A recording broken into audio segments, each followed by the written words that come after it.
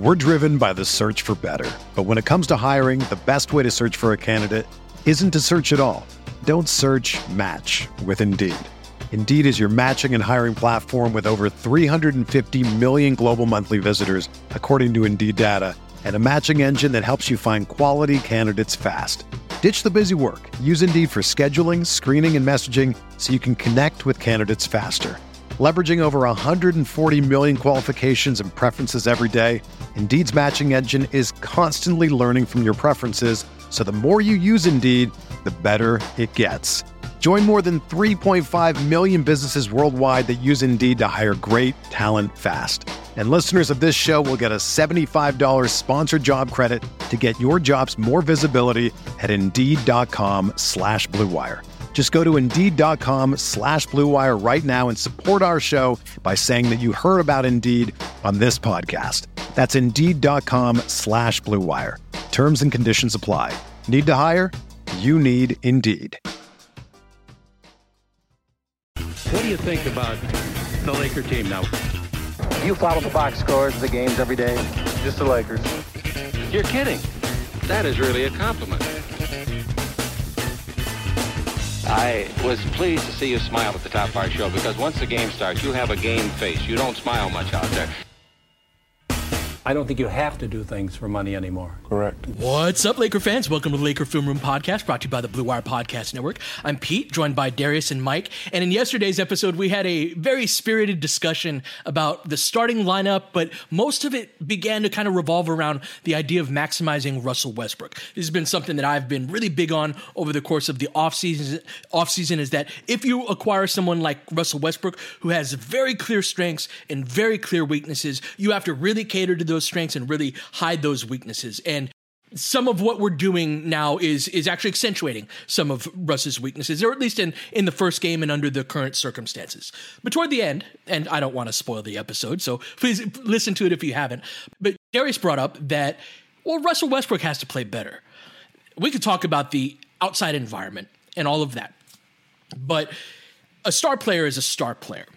So I've been thinking, D, about the idea of, like, what can Russell Westbrook do, even before you brought that up, right? Like, what can Russell Westbrook do better? Because, like you said, we're not playing two bigs on the floor for freaking 48 minutes. Not every play is a half-court set where everything's clogged up. There are opportunities for Russell Westbrook to be the guy that he's always been, which is that guy who's at the center of the frame, a phrase that you always say.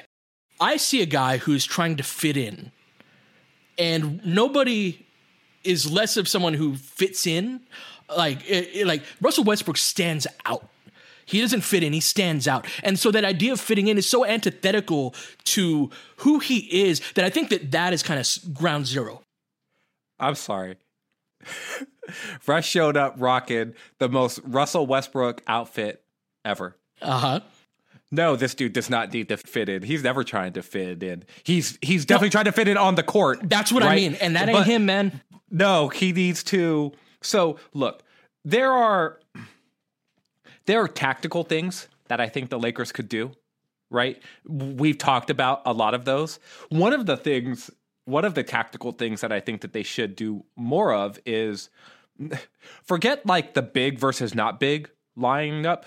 In the lineups where the Lakers are playing two bigs, like sometimes Russ is just going to have to be like, those eat your vegetables moments. We talked about this. Kick ass on defense for 3 minutes before the spacing gets better. Right. Look, LeBron and AD face cramped floors too. When there's another big on the floor, they hit one or two more jumpers, they draw one or two more fouls, they get into the post a little bit more, they headhunt another isolation chance against a more advantageous matchup. They work the margins, right? And Russ is going to need to do a little bit more of that. And in those matchups, he's going to have to win a little bit more. He didn't win at all, barely. Like against the Warriors, there were times where he had Jordan Poole on him. He went to the basket. He drew a charging foul, or Damian Lee, right? These are matchups he needs to win. He's Russell Westbrook. He's a better player than these dudes. Go get something. Right? But there are other times where I just feel like, look, man, like maybe he shouldn't be off the ball as much. You're in the game with Rajon Rondo. LeBron James is not on the floor. I know that Rondo and AD have a great connection, and I wrote about this at Silver Screen and Roll, that Rondo should probably play, or he's making the case to play a little bit more, maybe solely off of the fact that he is going to get AD going a little bit. But one of the key attributes that we hope to get out of Russell Westbrook is that he's going to get AD going too. Right? And so maybe it should be Russell Westbrook who's controlling half court possessions and not Rajon Rondo. So there are little things within the context of like, no, be a little bit more demanding. Be a little bit more like, no, this is mine. Right? Like, yes, you traded for me. I'm the third highest paid player in the league. It's time to go get it. I'm going to eat. There's superstar players that no matter where they go, it's like they're going to eat. They're going to eat first. Like the old, I think it was the Chris Rock skit, like they're going to get the big piece of chicken, right? When they come home for dinner. And like Russell Westbrook has pretty much everywhere that he's gone, he's been the dude who's getting the big piece of chicken. Like he is that guy. And now he looks across the table and he's like, oh shit, there's LeBron James.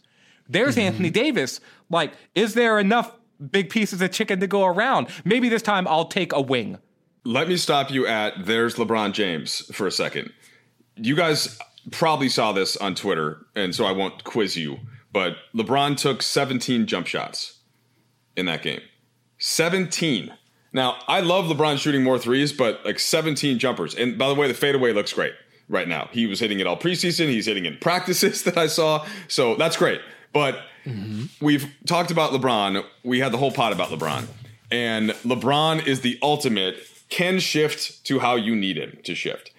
And this is where in the last pod I mentioned again that LeBron being aggressive and shooting was working pretty well, certainly individually, but within the scope of the game. Like the Lakers had some level of control for good stretches of that game, especially late in the third quarter.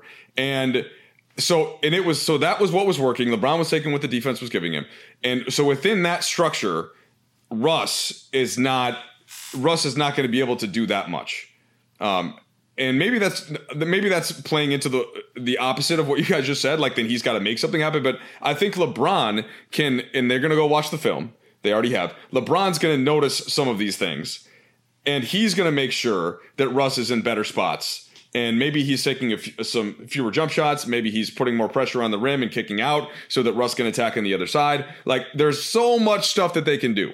And why it's always important not to just overreact to game one. But that, I just think LeBron's role in how that went is significant. He certainly plays a big role, but there's a certain indomitability to any star player. And while Russ isn't in that upper superstar tier that LeBron James and Anthony Davis occupy, he is a star. And there is something so like basketball. One of the beauties of basketball, D, is that like it is so intricate, but it is also so very simple. When one of my favorite parts and recurring themes of the show is Mike saying, we have LeBron James and Anthony Davis, because it's such a simple phrase, but it means so much. And when you've got the dudes out there that there's no denying them. And Russell Westbrook has been undeniable. One of the things, though, we haven't talked about, though, is that like that idea of deferring to LeBron James, that might not entirely be a positive thing. And it's certainly going to take some figuring out in the first place. There is going to be a natural push and pull between two lead ball handler types and how to divvy up possessions and how to orchestrate successful teamwork and a successful partnership. And this is where a lot of the "we're going to have to figure it out" quotes have basically come from this year. Now, Vogel's probably thinking those figure it out quotes need to be about the damn defense, right? Because they have some figure it out to do on absolutely on that side of the ball too. But offensively, that push and pull has mostly been towards LeBron. So go back so many pods ago, and we had sort of talked about sacrifices that each of these sort of big three players are going to have to make. And I've written about this as well. And one of the things I said about LeBron and the sacrifices that he was going to need to make is he was going to have to do more big man things, right? He was going to have to set more screens and be more of a interior player at times, right? And this is part of why I'm so adamant about us going small, is I think that both LeBron and Russell Westbrook bring some of the attributes of 5 and big man-ness in. It's unique to them, right? But like they bring that in a way that like you're not losing as much when you do that. Anyway, I digress. No. This is an important part of the conversation because that is totally true, and it's why the sort of incompleteness or vacancy that exists on this roster right now, is particularly with Ariza and THT hurt, is so irksome to me. It's because those are the dudes who help facilitate LeBron and Russ and AD to a certain extent to be able to go more in that direction. Like, I've talked about this offline, with you, Pete, but the archetype of the player that I'm talking about here is, and I think I mentioned it the other night, was Shane Battier with the Heat, right? Sort of that dude that is just giving up his body and doing all of the dirty work all of the time. And it's just like, oh, I need to go guard the 275-pound guy so that LeBron can go do this other thing. And I got to get elbowed in the face a couple of times. And now I've got a big gash over my eye because some dude came down with an elbow and I'm in the paint mixing it up when really I'm a small forward. Right, like, and that guy might play 34 minutes with 6 points and 3 rebounds and 1 assist and be super important to you winning that game. There's no glory. Not only is there no glory in that, but there is a pounding and a physicality that you need to bring and a mental toughness that you need to bring. And the idea of that player, that guy's just absent right now. There are other players who do that sort of thing, like mainly Dwight Howard. You need a 6'6" version of Dwight Howard.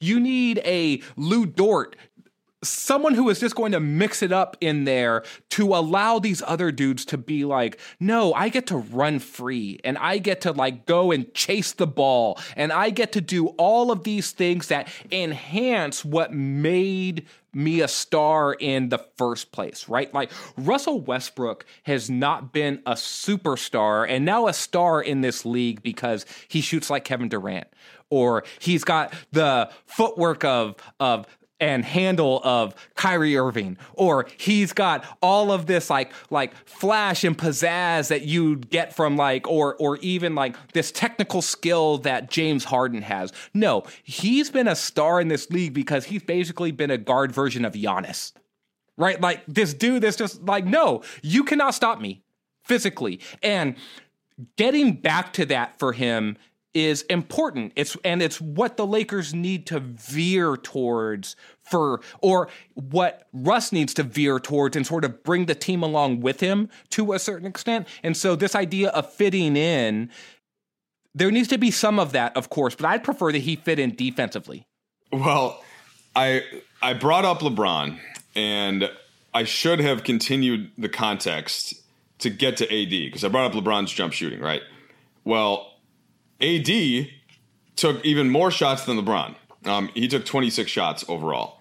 And when we think about the way that 3 stars together have worked in the past, almost inevitably, one of them is a shooter.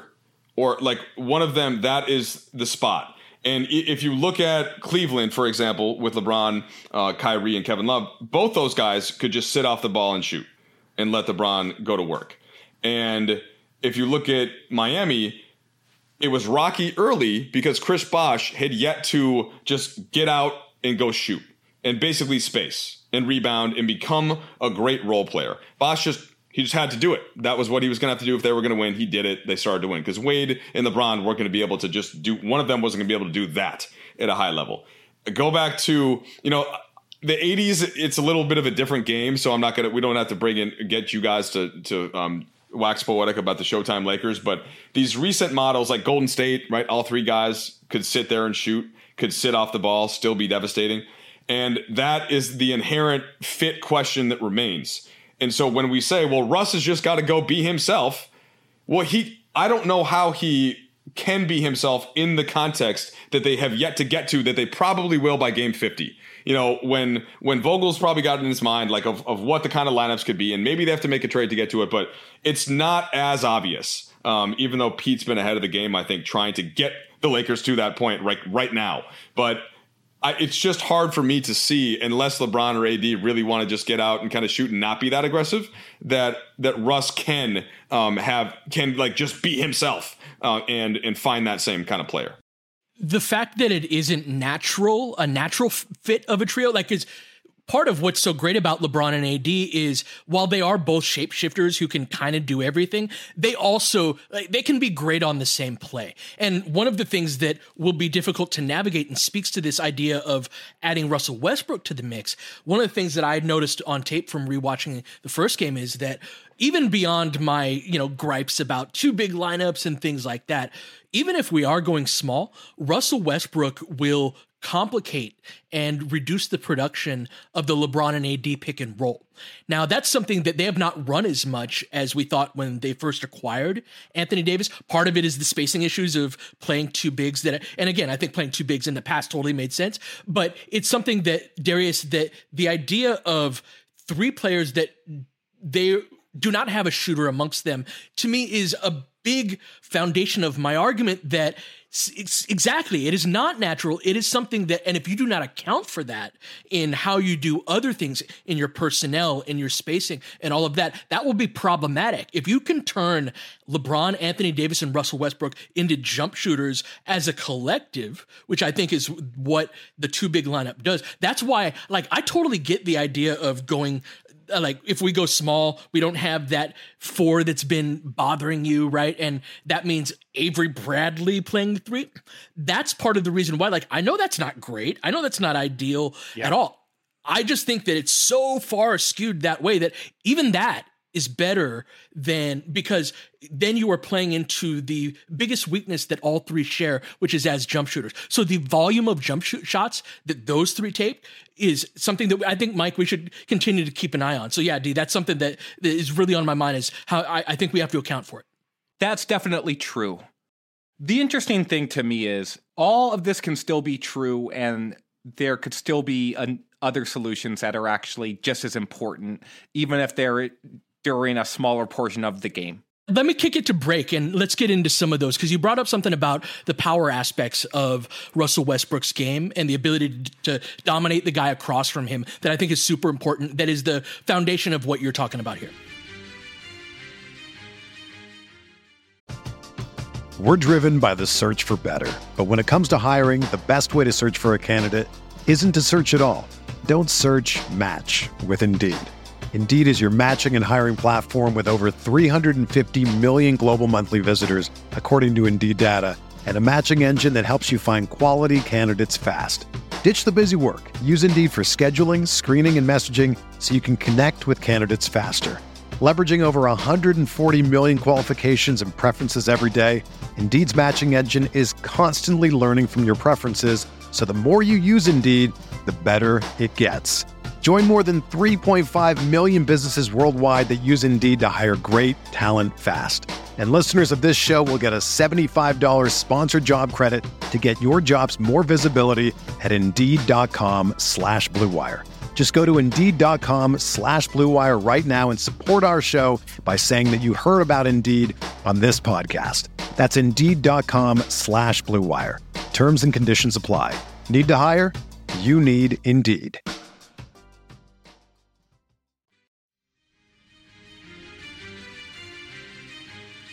So like you said in the first segment, D, Russell Westbrook is a power guard. He's somebody that, similar to Giannis, the physical unstoppability relative to the guy across from him. He's not as big of a person, but for a guy who can handle the ball that is a point guard, he's about as big as they come and definitely as powerful as they come. What are some of the ways, under the current circumstances, all of that Russell Westbrook can get himself going as a power guard to contribute regardless of the surrounding circumstances? This is the interesting part to me is I'm just as, I don't want to say concerned, but invested in all of the other Russell Westbrook lineups that he's going to play in, because all of them are just as important as the starting lineup that we've been discussing. Great point. Yeah. And so the lineups that lost the game, there was the lineup that played in the final 2 minutes of the first quarter and the final 2 minutes of the third quarter. Those groups literally played, I think, 4 minutes and 9 seconds together. And it was the Russ, Rondo, Monk, Melo, and AD. Those groups were minus 13 in like 4 minutes and 9 seconds. Those groups essentially lost the game. But like, if you told me beforehand, like, we're going to put that lineup out there, what's going to be the result of that? You would have said they are going to lose the game. We texted about it in the first quarter. Yes. When they went to, I think I literally said, like, don't love this group. You're like, right? Because it was AD and 4 poor defenders, and you guys, I think we did that same thing, like where we all tweet the same thing at the same time, right? Which is usually the obvious point, but still, that happened. So we kind of knew that, but it gets back to the whole thing, Darius, like there weren't a lot of amazing options, but given what the game plan was, but still, that wasn't it. There currently are not a lot of amazing options.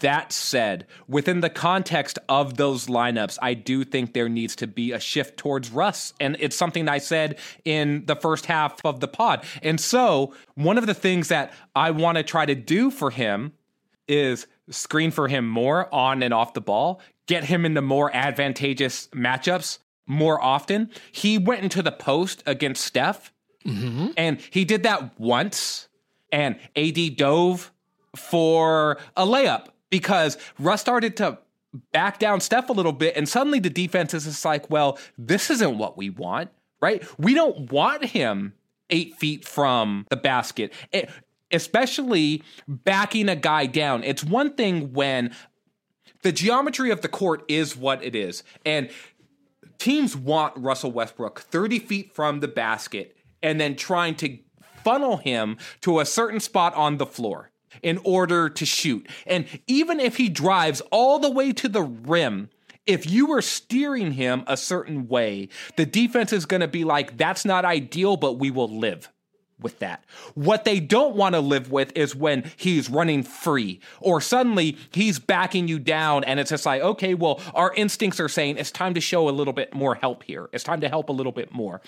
I do think that even within the context of what some of these lineups are, Russ needs to take more command of things because he is the alpha in some of these groups. Even if he's on the court with Anthony Davis, like it needs to be him who is the guy who is just like, no, things are going to run through me here a little bit more. And I'm going to incorporate AD, but it's still like I'm the guy with the ball. I am the head of the snake.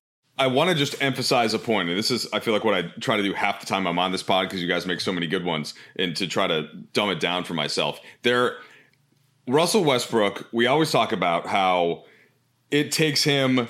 You guys are both looking at me weird. That wasn't eloquent. You're always like self-deprecating, man. Like you've been closer to basketball NBA basketball for longer than as a reporter and analyst to an extent, right? But you guys are the coaches, okay? So that's what I'm saying. I guess. That's I mean, like I coach. There's like a difference. There's a different level. I know. I talk to these coaches all the time. There is a little bit differently. You guys are from the coaching perspective, so I will always defer in that context. But the way you were just talking about Russ, Darius, it's why it takes him a little while to get going because he is so unique. Great point. He is so like it's not you haven't played with somebody like him before. You just haven't.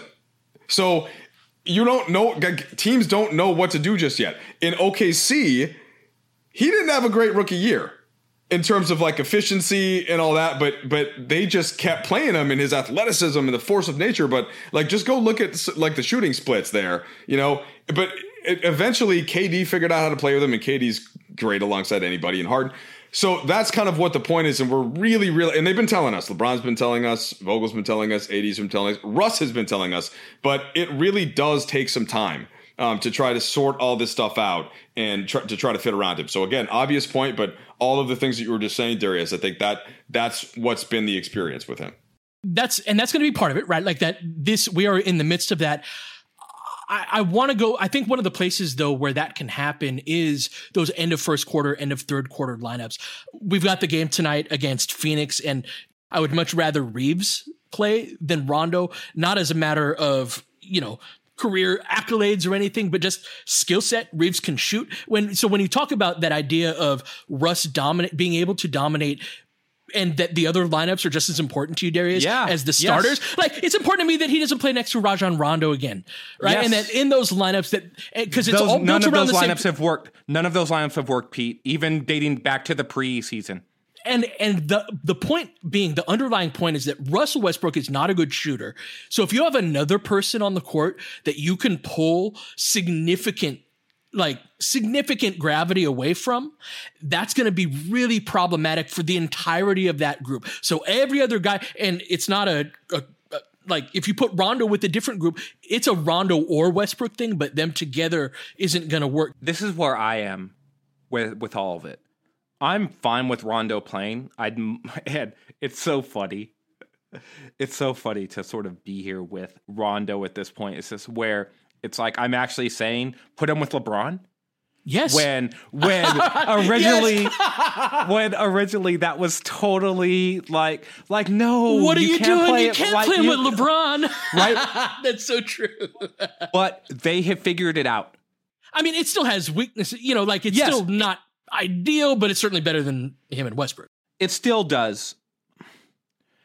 I'm trying to get to a point with Russ where I'm trying to discern between how much of it is environmental context and how much of it is sort of Russ not quite being there yet in the ways that pretty much longtime followers of him have stated that we should be prepared for at this stage of the season, right? And so a part of me does not want to butt my head up against a wall saying, let's make his environment perfect, if he's just going to go and be like, oh, well, guess what? I'm still not going to play that great, right? Now, there's a benefit of getting to this stuff early and building the right habits. And this is I think, a theme I'm going to talk about for a lot of this, at least this early part of the season.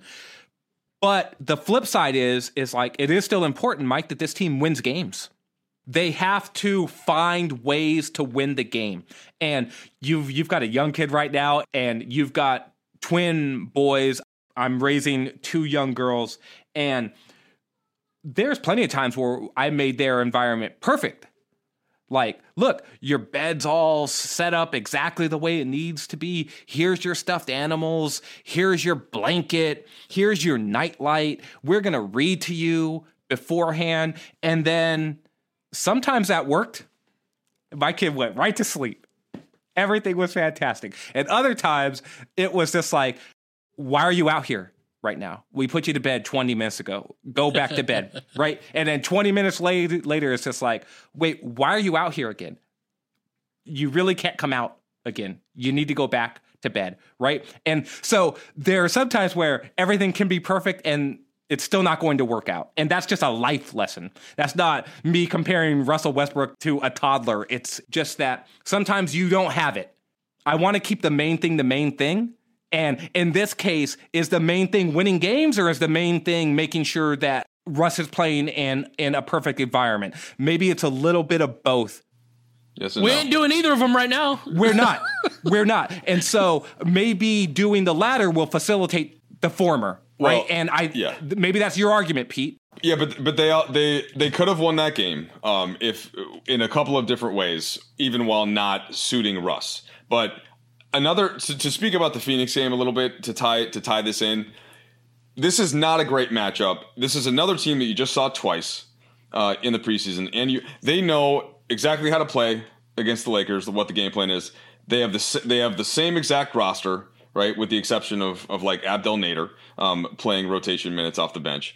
And the Lakers, they are well aware that the Lakers are just figuring it out on the fly. And so when we looked at the schedule and we're like, yeah, it's going to be soft over the first 15 games, but those first 2 are going to be tough. I think they became even tougher after you saw them in the preseason, and they got at least a little bit of a sense of what the Lakers were going to do, whereas the Lakers already know what the Suns and the Warriors are going to do, right? They're not advanced enough with their game plans to be able to do the type of stuff that Vogel was great at in the postseason series, especially to take some stuff away. So they really are at a disadvantage, and this continuity disadvantage. The way to beat that is LeBron and AD play great, and it almost worked up until the point where there were so many disconnection points, plus Russ, right, really struggling for the variety of reasons that we've mentioned. And so I fear we're going to have some parts of the same conversation as they sort of keep building and keep trying to figure some stuff out. But there is a formula for winning while you're struggling with all that stuff, and it is by having 2 of the 10 best players in the NBA on both sides of the floor, and them just figuring it out, which didn't work in the first game. I think Mike has made a very interesting point here. I will be interested in seeing what the leverage point is that Vogel wants to press with this specific team. Like, Anthony Davis can kick Jay Crowder's ass. Mm-hmm. And trying to leverage that specific matchup is a super interesting pivot point for this game for me, because that bumps right up against the idea of trying to optimize Russ, right? And where Russ is in the pecking order within the context of how you actually win a basketball game, within the larger idea of we have 3 stars, right? And so I would actually like to see like a bigger player bang up against DeAndre Ayton sometimes to get Crowder matched up against Anthony Davis in order to allow LeBron James to maybe eat innings against a Mikal Bridges, and for Russ potentially to be able to say, you know what, maybe I am going to guard Devin Booker. Maybe I am going to go heads up with him so that the Lakers can put Bazemore on Chris Paul, and you basically go strength on strength and say, no, we're here too. We're a physical team, just like y'all want to be a physical team, and we're going to take it to y'all. I'd love to see some Dwight on Ayton minutes and try to frustrate him a little bit. I'd love to see them say, no, we're not backing down from you. Continuity be damned, and we're going to try to attack you in ways where we leverage our strength advantages and physicality advantages in the same way that Milwaukee just did to beat them for the championship, and in the same way the Lakers were on their way to doing in the first round before Anthony Davis got hurt. So tell me where your head is at around this matchup with the Suns specifically tonight, Pete. I think that idea of physicality, and I want to start with Russ being a power guard and how that can manifest itself. When I was going through my different scenarios of what does it mean to have Russell Westbrook on the team, especially come playoff time when all of this is going to matter. And certainly we got a lot of work before then, but in a playoff series, seeing DeAndre Ayton's physicality be particularly difficult. Now, if we were playing Phoenix in a series, I may be inclined to start Dwight, even considering our issue, right? Me too. And that of as bad as the preseason was, there was a glorious 14-0 run with Dwight Howard at the 5 and Anthony Davis at the 4, and DeAndre Ayton on the court. And there's this great play where they got a shot clock violation, I think, but Ayton bounced off of those 2 guys, Mike. And to me, this is if the 2 big lineup, whether it's DJ and AD or AD and Dwight, because one of the things that bothered me about that Golden State game are possessions where like Draymond Green is driving to the basket and lobs it over DeAndre Jordan, who does not jump, to Kevon Looney, who lays it in on the other side of the basket. It's like, well, if we're playing 2 bigs, the whole argument is to be able to take that play away. Is that like, you do not get that, right? Because we know it's difficult to close out to Steph Curry and Jordan Poole and all them dudes on the perimeter. This game against Phoenix, though, we get to see some no roller behind coverage from DeAndre Jordan, easily his best defensive matchup. And then with Russ, that idea of let's not give up 9 offensive rebounds to DeAndre Ayton, even when we do go small with AD at the 5, because we will do that plenty. I want to see Russell Westbrook climb up DeAndre Ayton's back for like 2-3 defensive rebounds that he would have otherwise been offensive tip rebounds. aways. Tip it away. Tip it away and then right into running. Get us the ball and let's go. Make it and run the floor. Well, Phoenix got beat in the finals basically by our whole bigger, stronger, faster model by the Bucks. And Giannis just really wearing them down and eventually just getting to the rim. Ayton couldn't do anything about it. And I don't think we're gonna get that level like in Game 2 of the regular season of LeBron or AD. Especially as they're trying to, no doubt, think about how to get Russ more engaged. Like there's just no question that that's what they're working on, at least to some degree in practice. And so, how much of a problem can Russ be for Phoenix? Because Ayton is actually pretty good at that. Right, he is pretty good at walling off the rim. He is. If you're not Giannis or LeBron or AD size, then Ayton can probably handle you. So that's a tough matchup on the one hand, and then on the other, Chris Paul is not the kind of guy that you want to see when you're still figuring out what your defensive coverages are, and you're still figuring out what your defensive rotations are. So that's where Devin Booker too for a different reason. Yeah, that's right. So to start the game, I think the Lakers will be fine, but once they get into that bench rotation, that to me is going to be tricky in how they can handle Phoenix and so I would almost really want to match Chris Paul's 33 minutes with Bazemore to an extent. So at least Baze is on the court. Love it. So you know that he's going to be aware of a lot of those things, and LeBron, by the way, defensively, and then because what Campaign wants to do is either shoot threes or get all the way to the rim and finish. He's not really going to dissect you as much in that middle part of the area. And Booker, by the way, struggled in the opener against Denver. Like Booker is still, he didn't play, the first couple of weeks of training camp. He had the COVID absence thing, or I shouldn't say the COVID absence. I'd have to double check what it was, but he wasn't there for a little while. So yeah, those things, Pete, worry me for the Lakers. And then are LeBron and AD going to be able to get downhill enough in this kind of game to make up for it on the other end? To me, this is an Anthony Davis game. As much as we just spent a whole pod talking about Russ fitting in and LeBron's quote about fitting in versus fitting out, this is still an Anthony Davis game.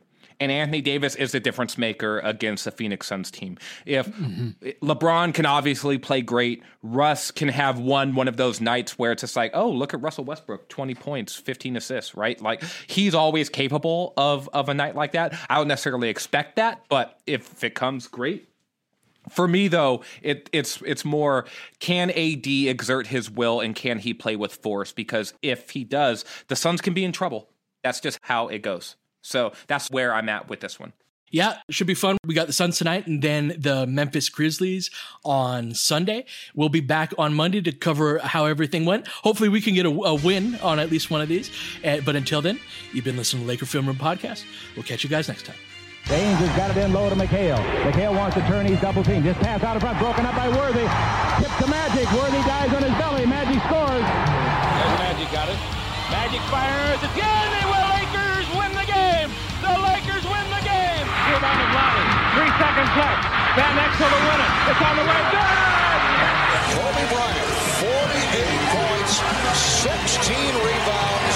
Shot with his 8th block shot that ties an NBA Finals record. A lot of Laker fans sticking around for this. You're seeing something that's very rare indeed. A Laker to get MVP chance in Boston. Of all places. Are you kidding me? Kobe, hard to believe. Are you kidding me? Unreal. Are you kidding me? Lakers looking to push. Bryant spinning in the lane. Back for Gasol. Pretty pass. And it's back to a 3-point game. Kobe Bryant picked up by Bell. There's the move. 2, 1. Listen. Unbelievable. For the victory. It's over. Shot clock now to 5. Bryant.